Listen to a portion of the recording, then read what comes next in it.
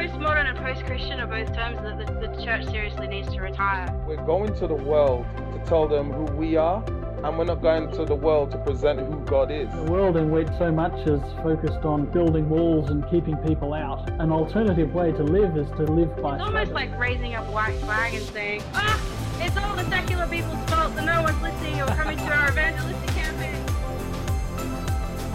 How can we redesign Adventism to be effective at reaching emerging Western culture? That's what the Story Church podcast is all about. Adventism redesigned. Hey, what's up, everyone? It's Pastor Marcus here, and I want to welcome you back to another episode of the Story Church podcast. This week, we are continuing on our latest pod in our series, Adventism for a Post-Church Generation. And I'm going to dive right into it today because I don't have a lot of time. I got quite a few things I got to get to today. So I'm just going to jump right in. But I did want to add once more that if you are going through this series and you want to get the companion book for it, it is available, guys. You can go on the storychurchproject.com/store. Look at the book Weird Evolution, Adventism for a Post-Church Generation. You can get that from Amazon, a print version. You can get an ebook version.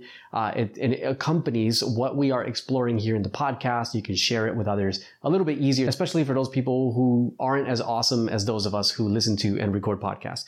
Anyways, let me dive right in, because in this episode, what I want to do is I want to begin that clearing the table thing that I talked about last time. What Adventism is not. And let's clear that table a bit and see what we're left with. And that's what we're going to look at in the next episode, and the one after that is really constructing a vision of an organic Adventism. And then from that, we can finally ask the question, how do we reframe this for the culture? Now, growing up as an Adventist, a lot of people talked as though we had somehow just dropped out of the sky with all of this truth that no one had ever heard of before. And I don't know if you were exposed to that sort of vision of Adventism or not, but that's definitely my experience. And Nicholas Miller, Professor Nicholas Miller from Andrews University, he expressed this really well when he wrote that some Adventists appear to believe that our founders sat in a room with their Bibles and put together an entirely new set of beliefs and practices, thus building a New Testament church from scratch, end quote. And so, this is kind of the mentality that I grew up with. And I think that mentality in itself sets us up for a false vision of Adventism that cannot be missionally reframed for the culture. And so this is what I'm saying, you got to get rid of the myths, you got to get rid of the lies, and then you can reframe. Now, for some, what I've discovered is that this mythological view of ourselves, it's what makes us special, right? Everybody else, maybe they had a little bit of truth here and there, but for the most part, they were wrong. And then there's us, and we are right. We've got it all figured out. We've got all the truth. And this kind of mentality, again, it really creates a sense of collective narcissism and self-aggrandizement. It places us on a higher platform than others.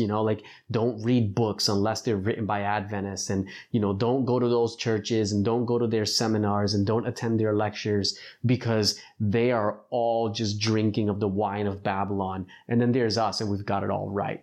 Now, do we have to be careful and use discernment? Of course, that's common sense. But to go to the extreme of saying that we're the only ones who've got it figured out is essentially cultish. You're basically telling people, don't use your reasoning powers, don't use your thinking powers, don't figure stuff out on your own. Just believe what we say every time we say it, and you'll be fine. And that's a really dangerous position to take. Anyways, so again, this kind of mentality is really the main thing, I think, in a lot of Adventism. It's the main thing from seeing just how relevant and eccentric we really are. So rather than this mentality actually empowering us to have a unique and eccentric message with existential significance for the world, it actually robs us of that, because then we get caught up in all these ridiculous religiocentric debates that people just do not find value in. And people can smell it from a mile away. They can smell the collective id, the collective ego that characterizes us as a tribe. And it's like, yeah, I think I don't want anything to do with that. And then even when we do reach people and we convert them on the right or on the basis rather of how right we are and how wrong everybody else is. And so we end up with this culture focused on itself and its own ideological structures rather than Jesus. And we end up with this propaganda, basically, that we label theology, this self-praise that we label present truth, and this self-promotion that we label evangelism. And so then our focus isn't on telling the story of Jesus. Our focus is on telling the story of us. And this, once again, this cannot be reframed for missional significance. It's impossible. All right. There's no way to take something that is inherently toxic and then reframe it with new language and frameworks and give that to the culture. All right. There's no way to do that. You're still giving them the same garbage as you just prettied it up a little bit. And people aren't dumb. They can sense it. They can see it. So what I want us to do then, and what I'm really calling us to do, is to focus on telling the story of Jesus. All right. And you can tell the story of Jesus and in a way that is renewed and significant, in a way that incorporates the pillars of Adventist thought and why they're meaningful and significant. But the objective is to tell the story of Jesus and arrive at the narrative that God has blessed us with, a story that nobody else is telling. And there's nothing wrong with that, right? There's nothing wrong with saying, all right, we have something to say that no one else is saying, and we want to say it with passion, with conviction. Like, there's nothing wrong with that. And if anyone listening to this podcast thinks, oh, but that's narcissistic too, then no, it's not. Like, you are completely wrong, okay? There is absolutely nothing narcissistic about knowing and believing that we have something to offer the market of ideas that other people are not communicating. There's nothing wrong with that. When it becomes narcissistic is when we then take that notion and use it to aggrandize our sense of self-importance and our institutional branding, all right? That's when it becomes problematic, because that's when you start defending how awesome you are by attacking how ugly everybody else is. And it's kind of like the boyfriend who's like, really jealous. So he's always criticizing all the other guys and talking about how terrible they are because he's trying to make himself feel better about his own insecurities. And that's essentially what we're doing when we're constantly barraging other denominations and other ideologies and structures and tribes. We're basically saying we feel so insecure about our own value and significance that we have to take everyone else and we have to chop them down just so that we can stand out a little bit. And this is fundamentally flawed. All right. So I believe that we can have a really healthy perspective of our own beauty, of our otherness, of what makes us unique and significant, and that is not in itself inherently narcissistic. And we can take that beauty and we can say, hey, here's what we bring to the market of ideas. Here's what we bring to the conversation. Here's the uniqueness and the beauty that we have to offer. Let's consider this. Let's wrestle with this together and see what God reveals to us collectively as a movement of believers in Jesus. And if we had engaged a conversation like that from the get-go, of course we still would have had people attack us and dislike us. There's no way you can avoid that. But we would have had people attack us and dislike us for who we really are, rather than the caricature that we have come up with, the false version of ourselves that we have come up with. And I don't mind if people don't like me for who I really am, but if you don't like me for someone I'm not, that upsets me. Because, hey, if you're going to hate Pastor Marcus because of what Pastor Marcus actually believes, cool. But if you're going to hate Pastor Marcus because of something that Pastor Marcus doesn't actually believe, but you think he believes, we have a problem, right? And I think that's what's happened with Adventism is we've engineered this vision of ourselves that's not really true. And then other people react to that and reject that. And it's tragic because they've rejected the false version of ourselves that we've engineered. And I think that that's really tragic. So again, though, I do want to emphasize the point that there is something really eccentric about the story that we tell as a tribe. And I grew up believing that Adventism was this unique faith tribe, and that is still true. All right. That is definitely still true. But here's the thing that I want to peel back on. All right. We are unique. We do have something eccentric to say, but this idea that what we're communicating is entirely unheard of, that it doesn't stand the test of scrutiny. So you can imagine my surprise when I discovered that nearly all of our beliefs were neatly spelled out and embraced long before there was an Ellen White or a Joseph Bates or an Adventist church altogether. So in a sense, while I just spent some time talking about our eccentricness, and I'm going to talk about that again in the future, I want to first begin by pushing back against our originality, by saying we're not actually that original. So let's begin there. All right, let's begin to dissolve and deconstruct the mythology of Adventist originality with this notion that we're not actually that original. Now, when I say we're not that original, I want to wrestle with this in two categories. The first is our beliefs, and then the second is our culture. So let's begin with beliefs. Some of these you're probably already familiar with, and they won't be surprising, but others might surprise you. So, of course, we all know that other Christians outside of ourselves, they believe in Jesus, they believe in the Bible, they believe in the second coming. And we're probably all aware that other denominations also embrace the Trinity, the deity of Jesus, the gospel, the doctrine of the church, the eternal kingdom. We recognize that. But what I didn't know until I began to look into it was how much deeper our similarities actually go. So, for example, Adventists believe that God is love, and that as a God of love, he has granted free will to all of humanity so that we can choose to love him and serve him in return without being forced to do so, right? That is fundamentally the substrate, the building block of the great controversy narrative. And what I discovered is that this belief is essentially known as Arminian theology, and it permeates the Christian world, right? It originated with the Dutch reformer Jacobus Arminius in the 1500s, and it continues to be the view held by various Wesleyan and Arminian Baptist denominations, all right? So this Arminian approach to scripture then is essentially, fundamentally, a foundational concept without which Adventism simply would not exist, all right? It is a core teaching, it is an imperative to our identity, and yet we didn't make it up. It was around centuries before we arrived on the scene.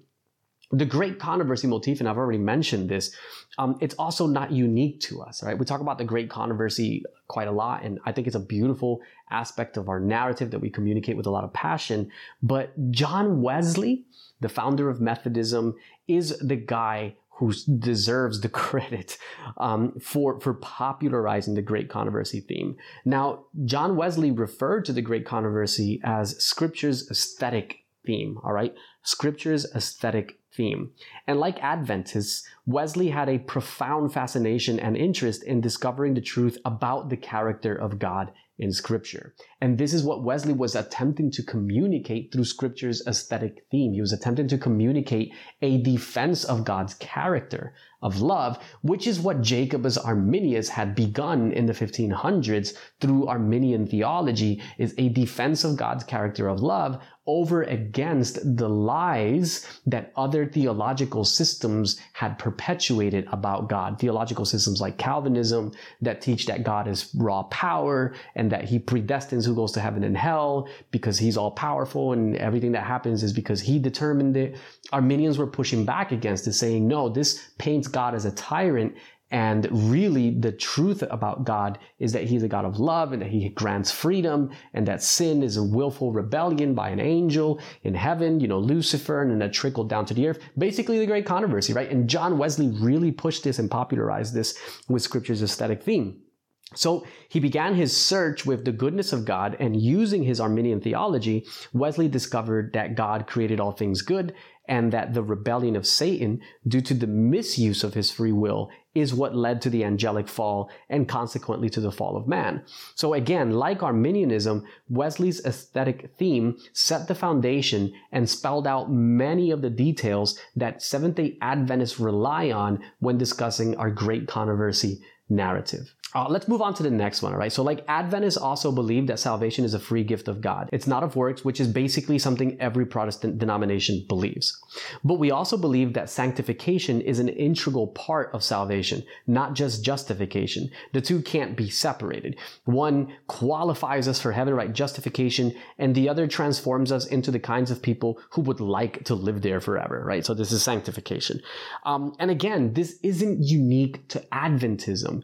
John and Charles Wesley, again, the founders of the Wesleyan movement, popularized this unification of justification and sanctification and emphasized holiness of life more so than their predecessors. And by the way, this continues to be the view held by many Methodist, Pentecostal, Nazarene, and Wesleyan churches. So if you hear Adventists running around saying we alone have the true gospel, because of our synergizing justification and sanctification, I've got news for you. Just about every Wesleyan denomination that includes Pentecostals and Nazarenes and of course the Wesleyans and the Methodists, they all believe that. And they all teach that. They all teach the synergy of sanctification and justification because this is part of the bedrock of the holiness movements that John Wesley is the founder of. Now, what this means is that the doctrine of once saved, always saved, which Adventists reject, it also has zero place in Lutheran theology, in Methodist theology, in Pentecostal theology, and in Wesleyan traditions. And so for many years, especially when I was a kid, I was led to believe that the only people who rejected the belief of once saved, always saved, which was referred to as cheap grace, were the Adventists. That we were the only ones who rejected it. That all the evangelicals believe in once saved, always saved and cheap grace, and we're the only ones who reject this. And so you can imagine my surprise when I discovered that all Arminian denominations reject once saved, always saved. All right? Literally all of them. In fact, as far as I'm aware, the only denomination on the planet that teaches once saved, always saved is the Southern Baptist denomination. There is no other denomination that teaches that. And when I say Southern Baptist denomination, to my understanding, it's the Southern Baptist denomination in America, all right? Obviously, Baptists don't just exist in America, but as far as I'm aware, it's the American ones that really emphasize this once saved, always saved thing. But outside of that one denomination, there are so many other evangelical tribes that do not teach once saved, always saved, all right? And so this idea is false. There are many, many denominations like Adventists who embrace the beauty of synergizing justification and sanctification and who maintain the concept of free will even after entering into a relationship with Jesus. So we're still free to walk away, essentially. That's not a uniquely Adventist thing. So again, for those of you who would like to say that Adventism has some unique take on the gospel that's completely unheard of, we sort of don't. So in addition, the teaching that God's Spirit initiates the salvation process in every person and awakens us to our need of Him, which is a reality we can't awaken ourselves to, that grace can be resisted and that the heart hardened against the Holy Spirit, and that faith is a gift of God as much as grace, were all popularized by Methodism, you guys. Again, this goes back to Wesley. So again, Adventism's salvation story is not actually uniquely Adventist. We didn't sit in a room or pioneers and just come up with it by reading Bible verses. These were well-established doctrines. What about the doctrine of perfection of Christian character? I can hear some of the conservatives saying, but the doctrine of perfection, that's from us. And by the way, do not confuse the doctrine of perfection with the doctrine of perfectionism. Okay, they are distinct. Perfectionism, last generation theology, that stuff's totally not cool, toxic, nasty stuff. The doctrine of perfection, however, is not the same thing, okay? And the doctrine of perfection also finds its basis in the teachings of Wesley and continues to be held by many who self-identify as Arminian Wesleyans, okay? So what is the doctrine of perfection? Is the belief that God is fully restoring us to the image of His Son, and that this is a process that we engage in. It's not instantaneous. It's a journey that we navigate, although Wesley did think there was an instantaneous factor to it that Ellen White rejected, but essentially it's a process, it's a journey, it's an adventure that we engage in with God where He restores us to the image that He originally designed us for. And so this is, again, the doctrine of perfection. And a lot of Adventists think that we're the only ones who believe that, but As a matter of fact, anyone who self-identifies as Arminian Wesleyan typically believes in the doctrine of Christian perfection. And it's pretty tragic because a lot of Adventists actually don't realize just how similar our faith is to the Pentecostal traditions rooted in Wesley's thought. And so many of us think of Pentecostals exclusively in relation to, running around and jumping and speaking in tongues and being really wild. And we fail to realize that we hold so much in common with them, and that the Wesleyan churches as a whole are very similar to Adventist churches when it comes to our understanding of the character of God and the sanctified life. Now, moving on from that, I think it's also important to recognize that the Adventist view of the Old and New Covenant, the tension between the Old and New Covenant, our view of that is pretty identical to the views espoused by the Second London Baptist Confession. And I wrote another book called The Hole in Adventism, which goes into that in way more detail. But the Second London Baptist Confession is held by the Reformed Baptist churches. And they, both Adventists and all the Reformed Baptist churches who hold to the Second London Baptist Confession, we reject infant baptism. We teach that the New Testament and Old Testament saints were both saved by grace. We both teach that the Old Testament nation of Israel typified the church and met its fulfillment in the church. We both also teach that the law is divided into three categories: the moral law, the civil law, and the ceremonial law. And surprisingly, we both also teach that the Ten Commandments are perpetually binding upon believers, even under the New Covenant. And this includes the command to honor the Sabbath day and keep it holy. All right. So all Reformed Baptist churches believe this, you guys. Go back and read the Second London Baptist Confession, and it's all there. Now, they might disagree on what day the Sabbath is, but the basic theological premise that allows us to believe that the law is perpetual, even in the New Covenant, is also deeply rooted in their theological view. The doctrine of the Sabbath as a sign between New Covenant believers and God is also not unique to Adventism. The Puritans taught that Sabbath observance was an enduring sign between God and his people, and they showed up way before Adventists. And they also understood the Sabbath with covenantal overtones that implied a whole way of life as well as faithfulness to God. Now, if you get the book Weird Evolution, a lot of these are actually quotes. Like that one I just read, it's a quote from the Puritans themselves, and you can actually get the source of those quotes in the book. Now, even the doctrine of the Sabbath as a seal or a test at the end of time is not unique to Adventism. There was a Puritan who became a Seventh-day Baptist. His name was Thomas Tillam, and he understood the Sabbath as a seal at the end of time, in contrast to the mark of the beast in Revelation 12, about 200 years before Ellen White, Joseph Bates, or Uriah Smith popularized it among, the Adventist believers.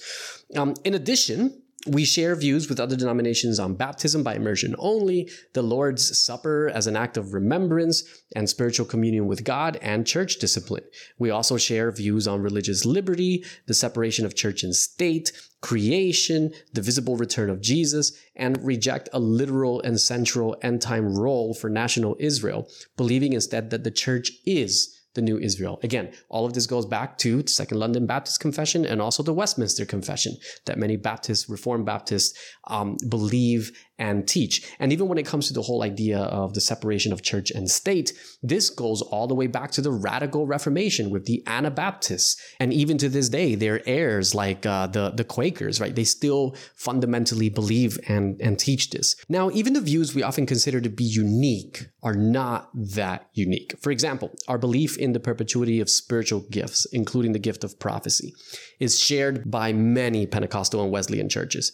Our views on the temporality of hell and annihilationism of the wicked over against, eternal torment has been gaining acceptance and popularity in evangelical circles for many years now. Just check out the movement, Google the movement Rethinking Hell, and you'll get up to speed on that. And our interpretive method for apocalyptic prophecy, right? Historicism is the historic method used by the reformers when interpreting prophecy. So we didn't make that up either. As a result, our views on the Antichrist and the papacy, they didn't originate with us. What about the doctrine that, nobody else outside of Adventism believes, like 1844, the investigative judgment?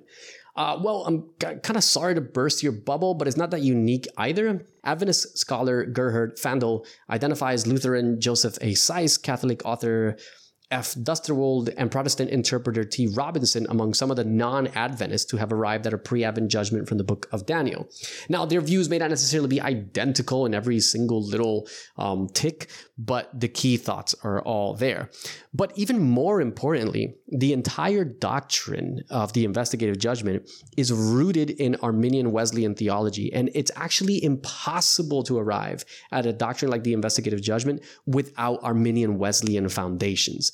The difference is that for many Arminian Wesleyans, the judgment takes place upon death when the soul goes to heaven, because many of them believe in the immortal soul, and whereas for Adventists, because the soul sleeps, then this means that we can place the judgment at a certain point in human history rather than every single time someone dies and their soul goes to heaven, their judgment takes place there. We can take more seriously the text that says that God has appointed a day for judgment. So again, while the investigative judgment as a whole may be an Adventist concept that is framed in a way that only we teach, it's built on entirely non-Adventist foundations of Arminian Wesleyan theology and soul sleep theology, which was taught by reformers like William Tyndale and many Anabaptists, and surprisingly, Martin Luther himself seems to have been in that camp.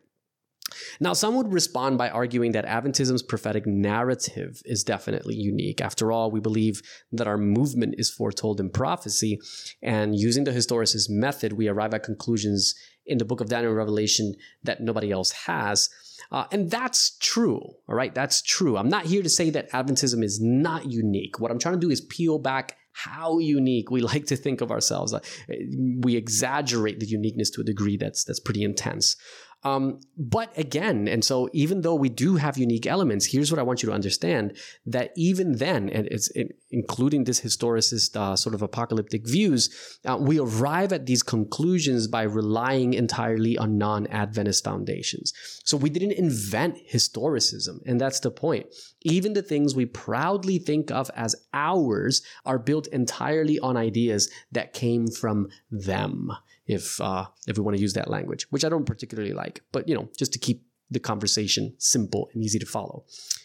In fact, even the doctrine of the remnant church, which is intimately connected to the three angels' messages, is beginning to gain acceptance among evangelicals in the Trump era. So current events surrounding the Trump administration and its relationship to American Christianity has caused many evangelicals to abandon the movement and to begin considering the arrival of a purer faith free of political hunger. And, one of those guys is Matt Chandler, who's a popular evangelical pastor, who's envisioning a coming persecution fueled by an apostate Protestantism and aimed at a faithful remnant church. And there's an actual source that you can watch a interview. I believe he did an interview with Vice, where he talks about the true church having to face the wrath of what is coming because of the shifts that have taken place in American evangelicalism. So by the time you get to the end of it, it's kind of like, all right, so do we believe anything that's truly original? And the answer is yes, we do. In a sense, but we're going to talk about that next time. And I also want to revisit some of the Adventist beliefs that, while rooted in non-Adventist thought, are still fairly unique to us, like the three angels' messages, investigative judgment, end-time events, sanctuary, etc. But what I wanted to do here is I wanted to really just help us see that even though there is something eccentric about us, we need to chill out a little bit, all right? We're not that unique. Now, I want to flip over to the other category. I wanted to start with beliefs, and I wanted to flip over to the category of culture, all right? But before I do that, I want to just make one more point. This mythical view of our uniqueness is one of the things that kills Adventism's missional capacity. And so long as we believe that our unique message to the world is something other than Jesus, we will never fulfill our purpose. God didn't raise up a movement and bless it like he has this one just so that we can run around telling the world that day 7 is the right day of worship instead of day 1, that ghosts aren't real, or that the Pope is a baddie, all right? He did not pull our pioneers out of the ashes of disappointment so that we could settle on proclaiming that on October 22, 1844, a legal proceeding began in a land far, far away, or that if you eat fried chick instead of fried chick, you will get an extra 10 years to enjoy more fried chick, all right? Our ideas are not that unique, and what we have to say to the world is not that original or relevant. It's just the same old religious drum beating to a different beat. And if we want to say anything meaningful to this dying post-church culture that surrounds us, all that we say must be rooted in and pointing toward the person of Jesus. Anything less than this, and we're just talking about ourselves to ourselves until we're so full of ourselves that we delude one another into believing that we are actually that important. And so again, look, don't freak out. In chapter 3, I'm going to dive more fully into what our unique message is and why it matters so much. But I really want to emphasize this, that, Jesus is our message. And so we have to lose this big head that we have. Whatever unique message God has given us, and he has, it's got to be centered in Jesus, or else everything we have to say is of no value at all. All right. So what about culture? Adventist culture, again, is not that unique. And I think this is, I think I'm quoting Martin Weber here. Forgive me for not knowing exactly where the quote comes from, but it is annotated in the book. So again, our culture is not that unique either. For example, here I am quoting, "Our founders took many of our beliefs and worship practices from a variety of groups, pressed them through a biblical filter, and adopted and adapted those that remained. These include midweek prayer meetings." Oh, wow. We didn't come up with that? No, we copied it from the Sunday churches. The same Sunday churches that we go around saying, don't copy them. Well, pretty much everything we do is copied from them. So midweek prayer meetings, Sabbath school, which we copied from the popular Sunday schools of the day, especially age-segregated ministry. Where did we get that from? We didn't get age-segregated ministry from the Bible. We got it from the age-segregated Sunday churches that were basically building age-segregated Sunday schools because that was the trend in the day. So we copied that from them. Also, camp meetings, we didn't come up with that. The order of the divine service, did we originate that? No, we did not. Hymn singing doesn't originate from us. Offering appeals, quarterly communion services, and lots of other stuff. And I believe that's Martin Weber, who I was just quoting there. Basically, so much of what we do in Adventist culture comes from other denominations.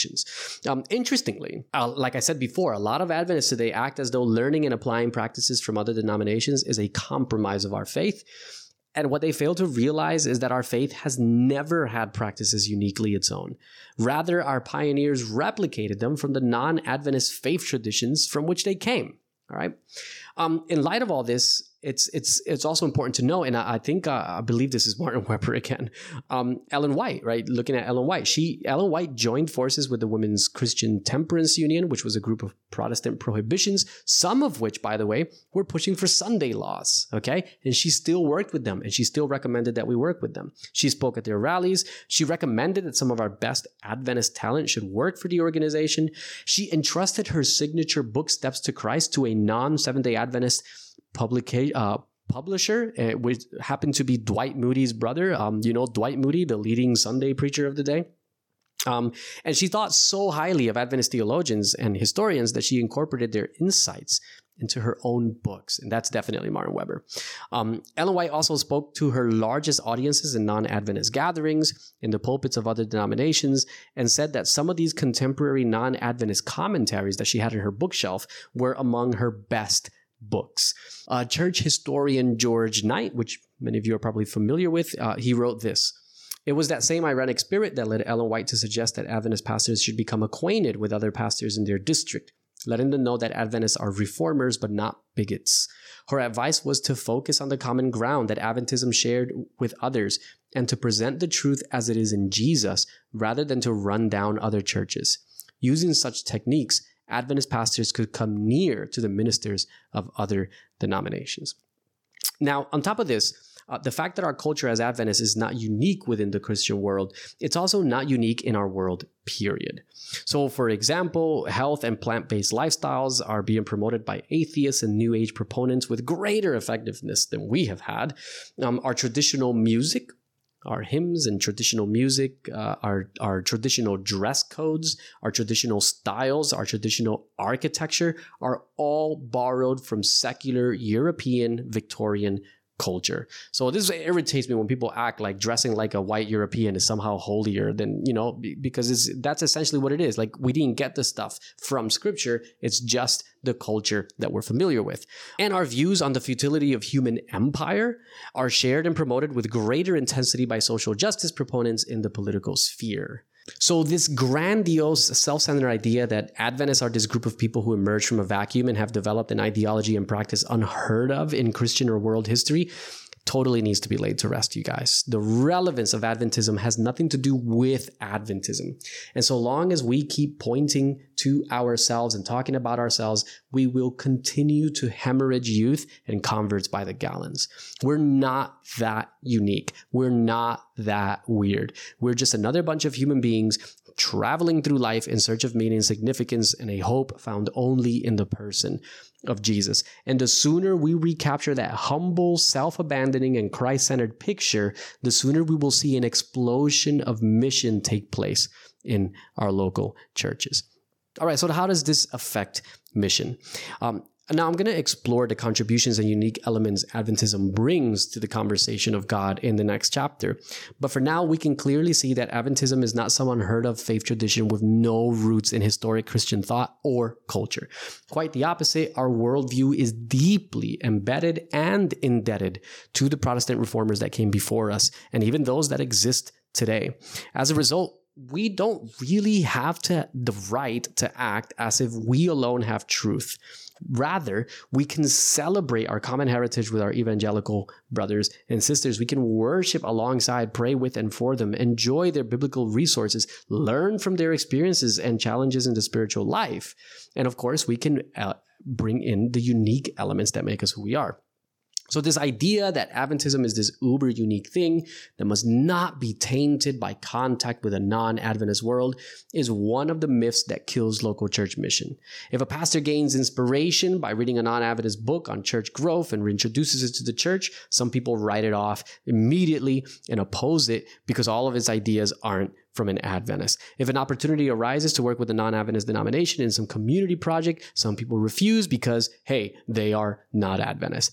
But apart from these dramatic examples, the very thought process involved in thinking of yourself as better than others kills a person's missional excitement. You simply cannot have a grandiose view of yourself and be a blessing to others at the same time. One or the other has to win out. And in the end, entire local churches that have a grandiose view of themselves, mission always suffers. So just to wrap this episode up, because I got a bunch of stuff I got to go do. So I apologize if I was maybe going a bit too fast today. I just know my time is limited. But just to wrap this episode up, again, we need to clear this stuff from the table and clear out all the myths about our uniqueness and our grandiose view of ourselves. And once we do that, we can then take a clearer look at what actually makes us unique, what actually makes us who we are, and what actually gives relevance and meaning to our message to the world. And when we have that, divorced of all the sectarian nonsense, now we can reframe for the culture. So that's where we're headed, guys. I'm excited. We're getting there step by step. Don't forget to share this podcast with someone, listen to it with someone. It's deeply important that you listen to this podcast with someone else so you can discuss some of the items and things that come up as you go. So just to close, I'm going to give you some questions that you can chat with whoever you're listening to this with, and then I will catch you next week. So question number 1, were there any points on theology that surprised you in this chapter? Something you thought was unique to Adventists and have found out it's not that unique to us? Number 2, how do you feel about the suggestion that Adventist culture has always borrowed from non-Adventist culture? Number 3, do you agree that a grandiose view of ourselves results in practical mission detriment? Or do you disagree? Number 4, what changes has this episode inspired in you? What changes would you like to see in your local church based on what you have heard? And finally, change only happens when we put one foot in front of the other and begin the journey. So how will you lead the changes that you want to see? All right, guys, thank you for hanging out with me. I will catch you next week. Take care and God bless.